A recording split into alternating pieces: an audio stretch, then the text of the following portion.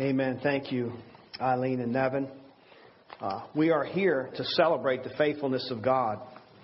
Christianity isn't a time where we come together every Sunday and celebrate how faithful we are to God.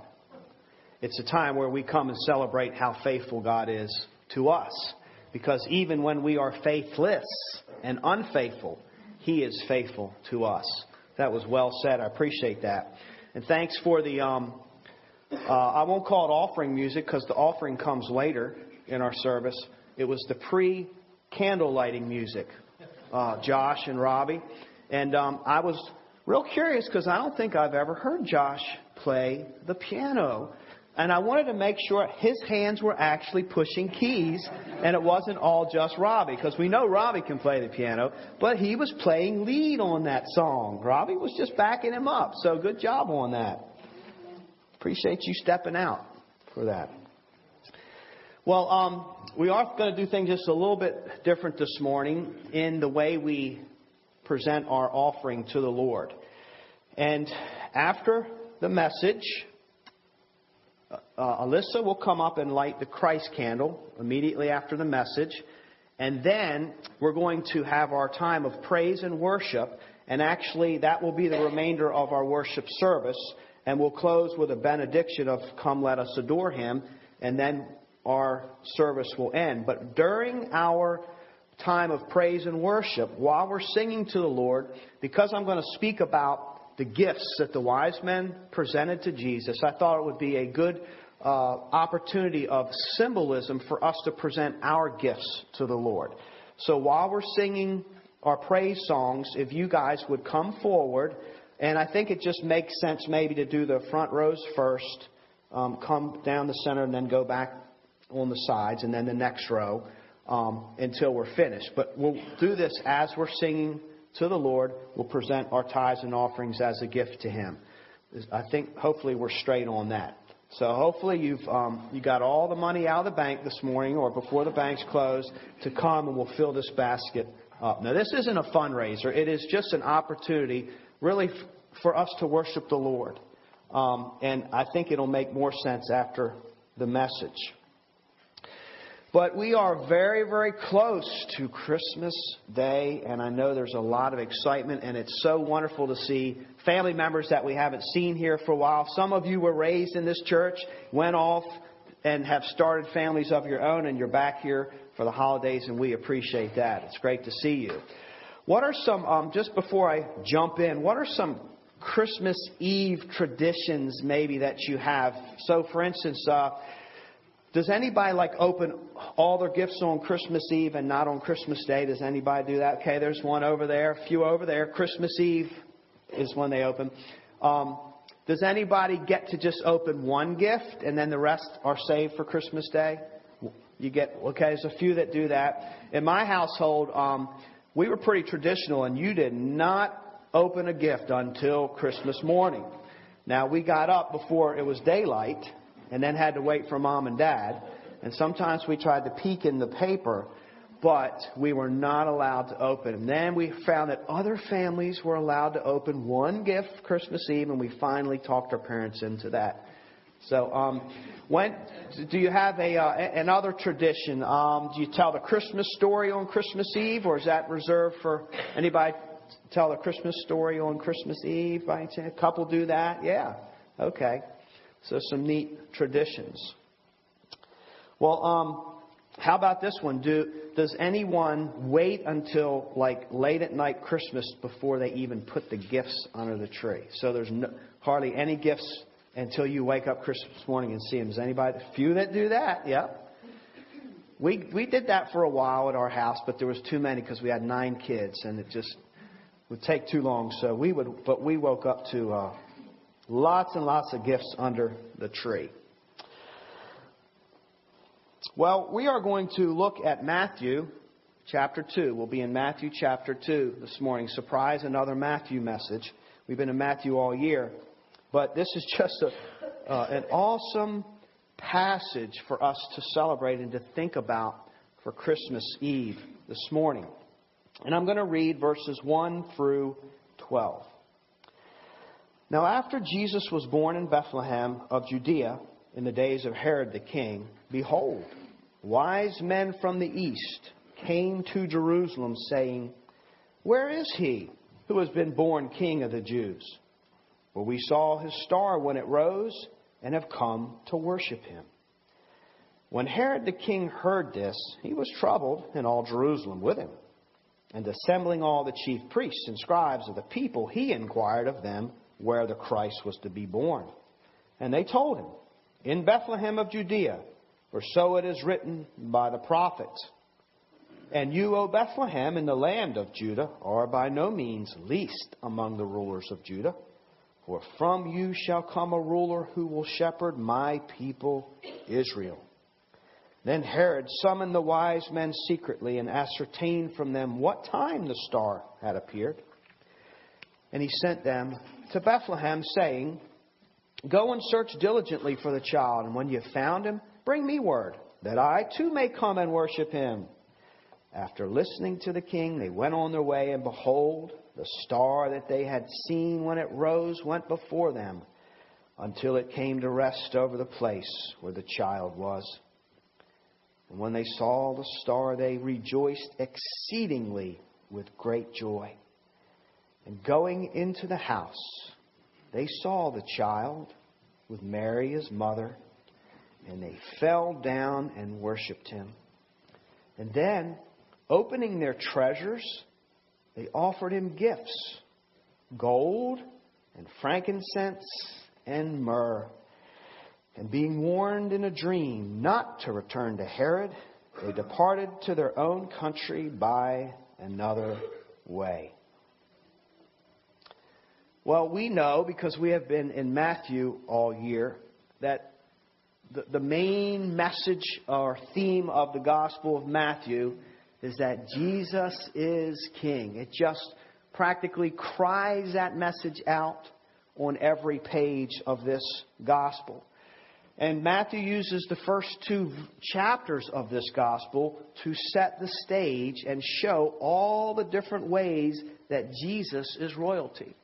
And he goes into great detail to show how Jesus' birth just fulfills one prophecy after another, where the faithful God promised that he was going to send a Messiah, a shepherd, and a king to reign and rule over his people, and in fact over the entire earth.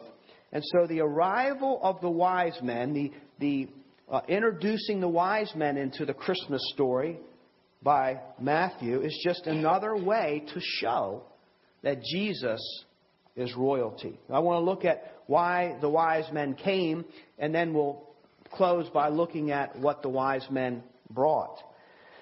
But what do we really know about the wise men in Scripture? Or let's just say, let me ask it this way. What do we really know about the wise men in general? Well, we know that the wise men, there were 3 of them, and they were all representing 3 different Oriental countries, and that they were very wealthy, and that they traveled in caravans with camels. And at one point in their travels, as they were following the star, they ran into a little drummer boy. And the only way that they could get a break from their long journey was to have a Norelco commercial. And that is what we know about the wise men. That's what I grew up knowing about the wise men, because I watched all the Christmas specials. And you knew it was getting close to Christmas time when the Norelco commercial came on, the electric shaver, traveling through the snow. And that's when I would really start to get excited. And I would watch that commercial as I watched the Christmas special. And there are the wise men. We had it all figured out. But what do we really know from Scripture about the wise men? Well, here's all that we know from Scripture about the wise men, and it's found only in Matthew. There came wise men from the east. That's all we know from Scripture. We don't know how many there were for sure. We don't know how smart they were for sure, although we're going to get an idea about that.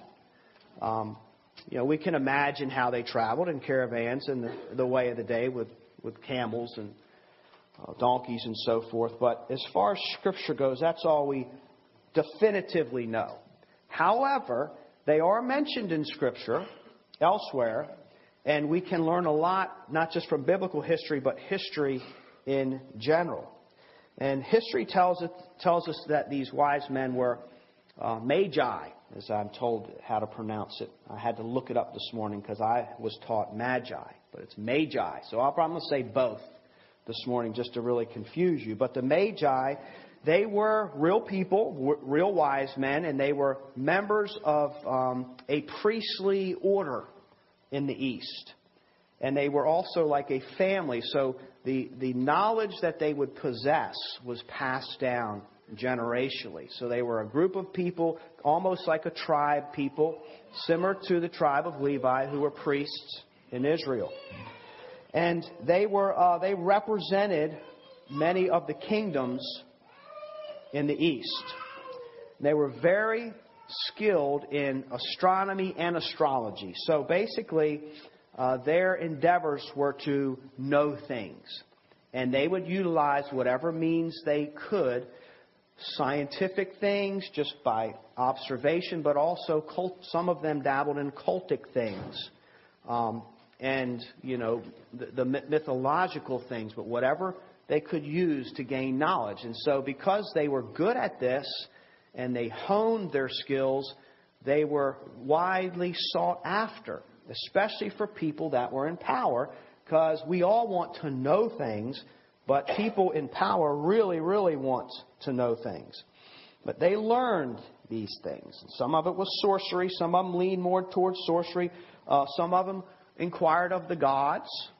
So it was a religious cult as well. They wanted to find out, know things from the gods. So there was worship involved as well.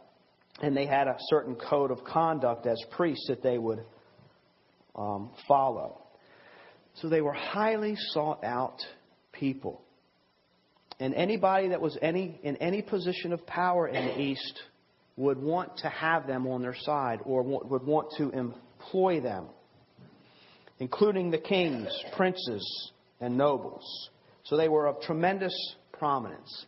We read of them in Jeremiah 39, verse 3, where he says, Nergal-Sharezer as the chief of the Magi in the court of Nebuchadnezzar. And this is the time when the Babylonians conquered Jerusalem and took many, not all, but many Israelites into captivity in Babylon. And one of the people or groups of people that was advising King Nebuchadnezzar at that time were the Magi. So they were known even in the days of Jeremiah. So what's the connection here way back then and then regarding the Christmas story? Why would these powerful, wise people, well sought after, very prominent and prosperous over in the East, want to have anything to do with this little unknown people that no longer have any power, the Jews, over here in Bethlehem or Israel? And why would they even have any desire to come and pay any kind of homage to this impoverished little child that has just been born into the earth? What's the connection from pagan people to true worshipers? Well, the connection would be Daniel. Because Daniel was one of the Jews, a young noble that was taken into captivity by King Nebuchadnezzar. Daniel was a faithful, well-educated man. And he was a devout worshiper of God. And you would know Daniel as the one who, rather than bow before the king, which would have been like bowing before an idol, faced a den of lions to be faithful to the one and only true God and lived to tell about it. But Daniel was actually brought up kind of in the king's court. So he rubbed shoulders with the king's people, including the wise men. And Daniel was a wise person himself because he knew Scripture. Not only, as we will shortly see, did he hear from God, literally, but he also was wise because of God's written revelation. He studied it. He knew it, and he lived by it, and conducted his life by it, and looked at the world through its lens. So the king really liked Daniel, as well, I guess, as his other wise men, but he liked Daniel. He saw the potential in him. There came a time where the king had this very, very disturbing dream. And he wanted to know what it meant. And so he summoned his magi, his wise men, to himself. And he says, I want you to tell me my dream, and I want you to interpret what my dream knows so I can know it. I have this sneaky suspicion that whatever it is, it's very, very important. So it's really eating at him. In Daniel chapter 2, verse 10, the magi, or the wise men, respond this.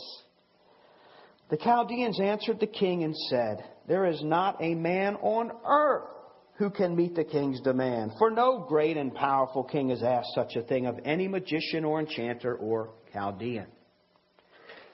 So the king hears that, and he gets angry, and he says, okay, I'm done with you. Guards, round up all the wise men in the kingdom and put them to death. They're worthless. They can't even tell me what my dream means. And he didn't give him his dream first, because I think even he knew that they would twist things and make it sound like what he wanted to hear. He wanted the truth. Daniel is one of those wise men. So Daniel basically is on death row with this announcement. And so he prays to God. And God grants Daniel the dream and the interpretation. And Daniel goes and shares it with the king, saves his own life, saves the day, in essence. Years later, the king's son, now the king, Belshazzar, he has also an experience that is very troubling to him. And he is hosting a huge party in his palace. And suddenly, out of nowhere, a hand appears before him and writes something on the wall. And you can imagine, if that happened to you, you would be really curious, what does this unusual appearance mean? And what do these words or symbols on the wall mean? And kings, and people in power, they kind of want to know things, and they want to know them right now. They're not used to having to wait for things. But he's very troubled because he thinks, I'll never know what has been written. But then he receives this advice in Daniel chapter 5, verse 11, by one of his colleagues. There is a man in your kingdom in whom is the spirit of the holy gods. In the days of your father, light and understanding and wisdom, like the wisdom of the gods, were found in him. And King Nebuchadnezzar, your father the king, made him, speaking of Daniel, chief of the magicians, enchanters, Chaldeans, and astrologers. In other words, Daniel became the most magi, if you will. He was the wisest of the wise. That's how he had worked his way up through the ranks, just by being right, by giving good counsel. And so they all rubbed shoulders. They met together. They weren't all believers, obviously. They had their different faiths and different modes of gaining knowledge. And Daniel obviously wasn't in favor of all that. But because he was employed by the king, they all met. Just like you go to the workplace and you work together with people that aren't unbelievers, but you're trying to find solutions to problems. And you all bring different things to the table. Well, Daniel brought his faith to the table. Daniel brought his wisdom of God's Word to the table, and how life really works and how we can really know things. And so they're all hearing this from him. And it is believed that as he rubbed shoulders with them, that some of them, seeing the wisdom of it and sharing the prophecies where Daniel would show, and here's how this one was fulfilled, and this one's yet to be fulfilled. Many believe that Daniel won some of the wise men over, either in whole or at least in part, to the wisdom of the God of Scripture. So, through the years, there were the Magi that kept their priestly order, and among them was knowledge of Scripture. And it's believed that some of that was maintained and that some of them through the years were actually, like a Jewish person would, were looking to God and looking for signs of fulfillment of God's Word because they believed it.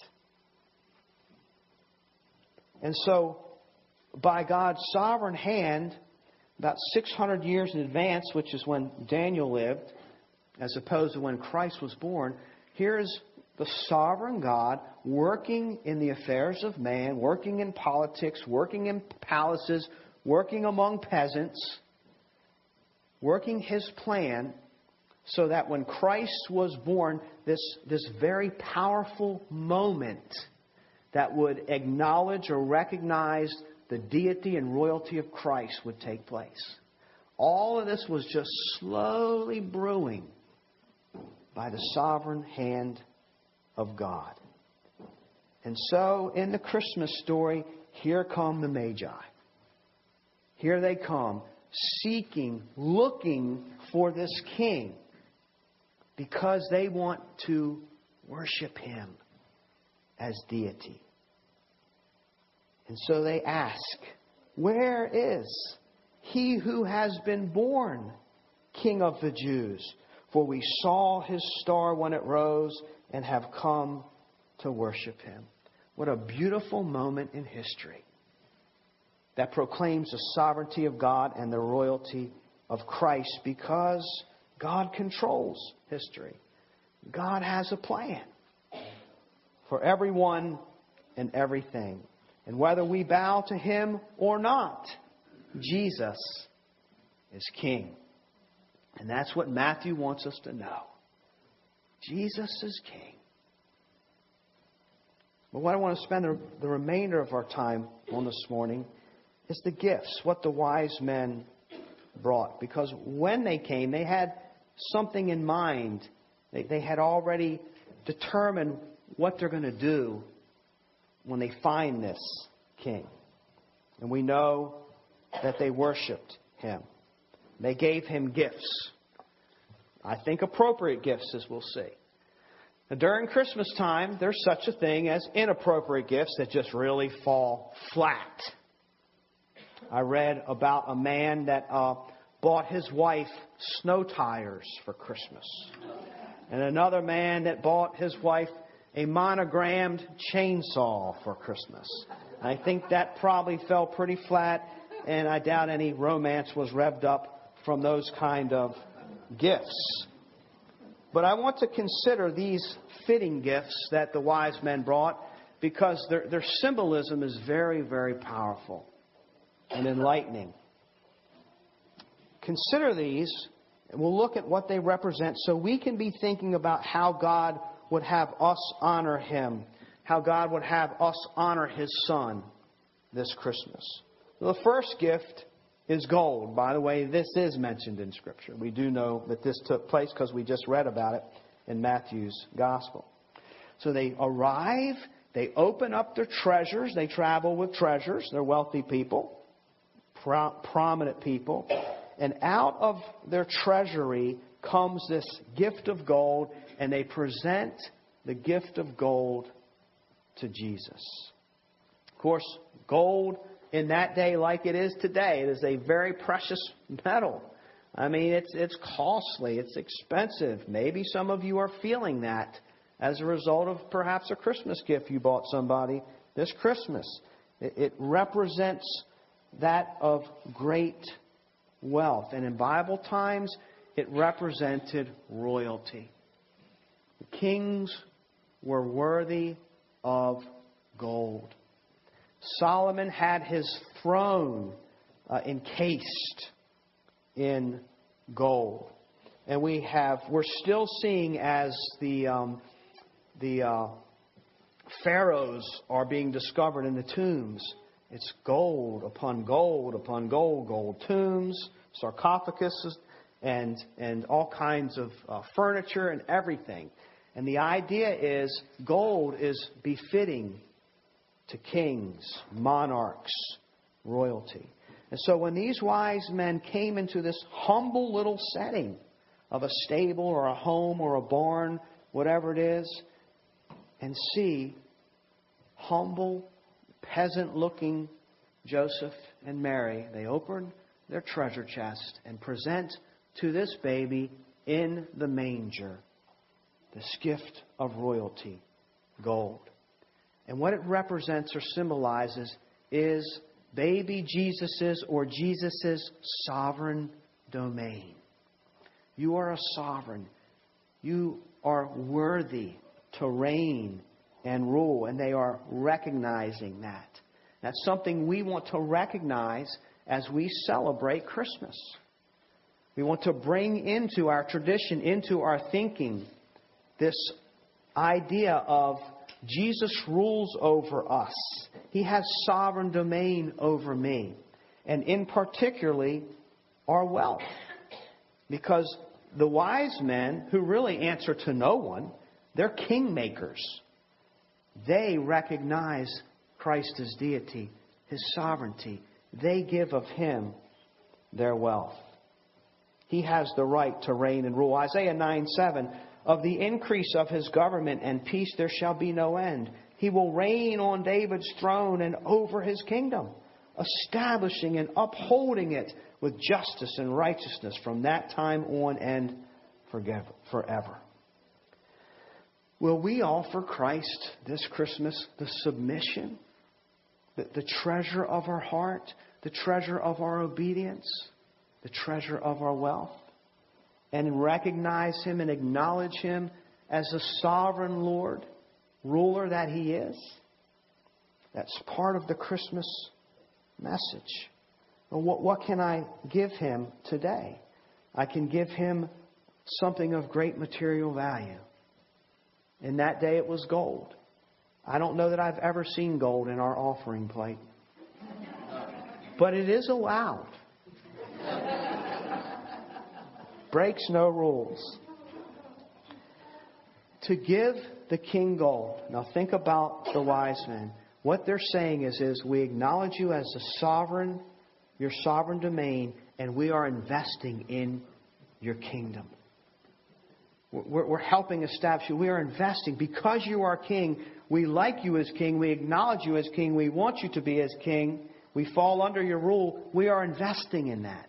And that's what we do with our gifts, with our tithes and our offerings, by presenting to God the wealth that He has enabled us to even possess. We are acknowledging this and saying, I want to be a part of building this wonderful work that God is in the process of doing. And that's what personally, what do? We make money. We work hard to build our homes, to build our lives, to build families, to build things, to make things happen that we want to see happen. We have dreams, we have ambitions. And when we come and we present our gifts to God, we're saying, I'm in on your dream. I'm in on your vision. I'm in on what you're doing and what you want to build. And I'm willing to give, to invest in that because I believe in it and because you deserve it. How ironic is it that in the Old Testament, God only required 10% when He deserves all of it? Why doesn't He say, bring everything to the storehouse? He deserves it all, but He only required in the Old Testament the 10%. So to place our wealth under His rule is to acknowledge that He's king over it. He's king over it. So that's how we show Him sovereignty over our wealth. We bring our gifts, and we'll do that this morning symbolically. Second gift that they brought out of their treasure was frankincense. And what does that symbolize? Well, frankincense was something that was produced from certain trees, and they would cut the tree. The tree would kind of bleed or weep, or a sap-like resin would come out of it, and they would collect it. It was kind of an oily resin. They would collect it. They would let it dry, and then this would put out a tremendous aroma, a wonderful, strong most people would appreciate this wealthy, rich aroma that would put out when it was warmed, heated, or burned. Frankincense. Very expensive. What did it symbolize? Well, it symbolizes the supreme deity. So the wealth symbolizes the sovereign dominion that Christ has. This symbolizes His supreme deity. And you say, well, I don't read anything about supreme deity in the Christmas story. And we don't know. I honestly don't know what all was going on in the heads of the wise men and how much they understood what was taking place and the significance of their gifts. But we know God knows, and there is no accidents. And so the gifts that were presented are speaking a message to us in Scripture, because God's hand was in all of this. But frankincense was used in the Old Testament as an instrument of worship.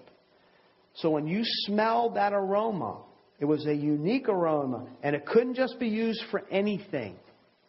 There was a specific sacredness to it in the worship of God. We find this in Exodus chapter 30.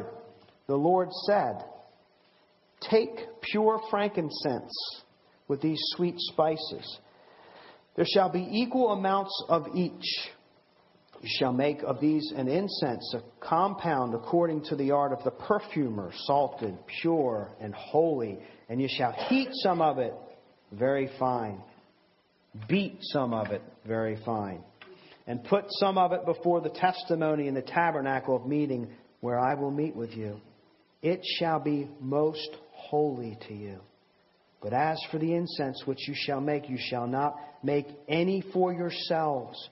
According to its composition, it shall be to you holy for the Lord." God's saying, this recipe, this frankincense, this aroma is only for me, and it's only for worship.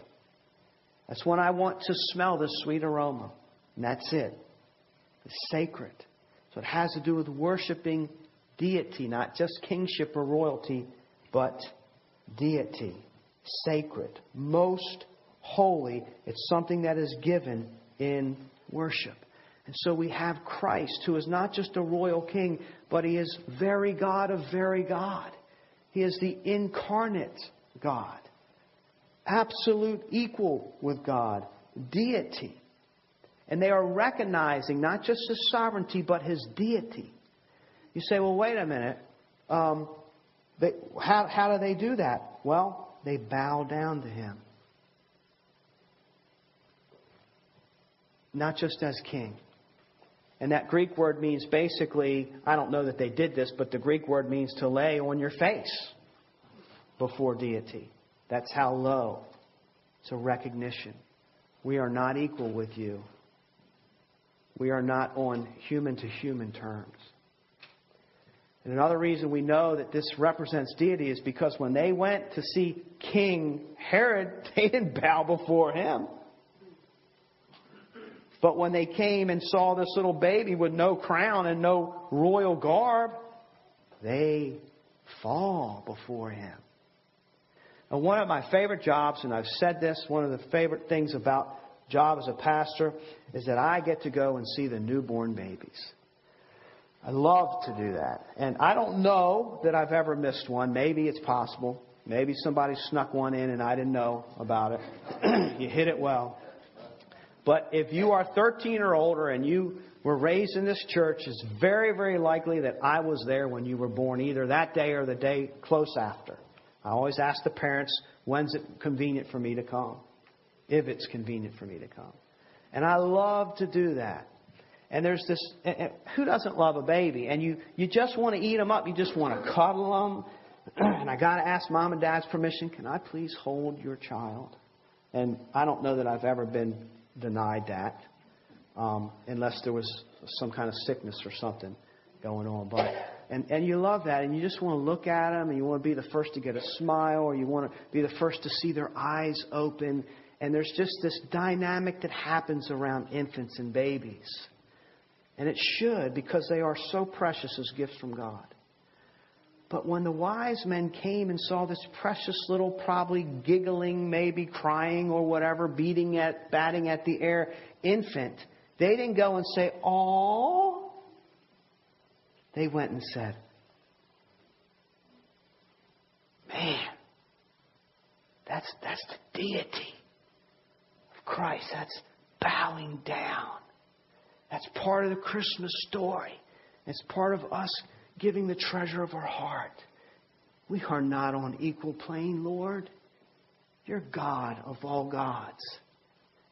And the frankincense was only to be given. You shall worship the Lord God only, Him alone. And that's what we want to do. Get any idols out of our heart that have crept in there. And worship Christ alone for Christmas. Isaiah 9:6. His name shall be called Wonderful Counselor, Humanity, and Mighty God, Deity. Because of His supreme deity, I give Him my worship. And then lastly, well, Christmas is a busy time. As you know, I still have presents to wrap. Lots of presents to wrap. And there's decorating to do, baking to do, shopping to do, shaking your piggy bank trying to get more money out of it for Christmas gifts, wondering how you're going to make all this happen. And that's all important, and it's beautiful, and it's wonderful, and it's a part of it. But let us not forget to bow and worship the Lord. That's what Christmas is really about. And then the last gift, myrrh. What does that symbolize? Well, myrrh is kind of like the frankincense. It comes from a plant or a tree, and you cut it, and it bleeds this oily resin. And it's used, it's collected. They said it was kind of dried into a block, and it was so incredibly expensive that usually that they would you would get shavings off of it. You didn't usually buy the whole block unless you were really loaded. You just got the shavings if you wanted to use it for something. Very, very expensive in its raw form. And it was used as a perfume. It was used as a painkiller. And it was used in the embalming process. So why myrrh? As a gift from the treasury of these wise men. What might God have in mind? The myrrh is symbolic of the sacrificial death of Christ. I'm not sure how much the wise men understood about this. But I do know in Daniel chapter 9:26, where it talks about the coming of this great Messiah, it also talks about how this Messiah will be cut off. But then He will come again to rule over His people. So perhaps they knew some of this. But this wonderful Christ child was born to die. And you see myrrh come into His life towards the end as He faces the cross. They offered Him as He was on the cross in Mark chapter 15. Wine mixed with myrrh. Painkiller. Common painkiller in that day. I guess maybe like taking an aspirin or something. Don't know how effective it was. He refused it. Why? Because He was dying the sacrificial death. He was tasting pain. He was tasting death for you. For His people. He denied it. But it was there. And then after His death in John 19, Nicodemus and Joseph of Arimathea got His body down and placed Him in a tomb. But before that, they got many, many pounds of myrrh and aloe and the ingredients that go into what? Embalming the body. According to the Jewish custom. And so these wise men brought myrrh to the Christ child. It speaks of His sacrificial death. And so, as we celebrate the cradle, we also want to keep in mind the cross. That's the main hub of Christianity. The two greatest events in history are when Christ came and when Christ died. That's in history. Yet to come is when Christ returns. But in that cradle is a cross. We want to remember that. So what shall we give Jesus this Christmas season? We give Him our gold. We give Him our wealth. And we also give Him our worship. And what might the myrrh represent? Well, we give Him our witness. Because as we talk with people about the birth of Christ, don't forget about the cross. Don't forget to share about the forgiveness. Don't just talk about He came and how wonderful that is, but that Christ child that came, He came to die for the sins of the world. And that's the good news. And He is coming again to judge the living and the dead. So our wealth, our worship, and our witness belong to Christ Jesus this Christmas season. May God bless the preaching of His Word. Merry Christmas to you. And Ranks family, Alyssa, if you'd come up, light our Christ candle. And then after that, Josh and Robbie are going to lead us in a time where we just worship and adore the King.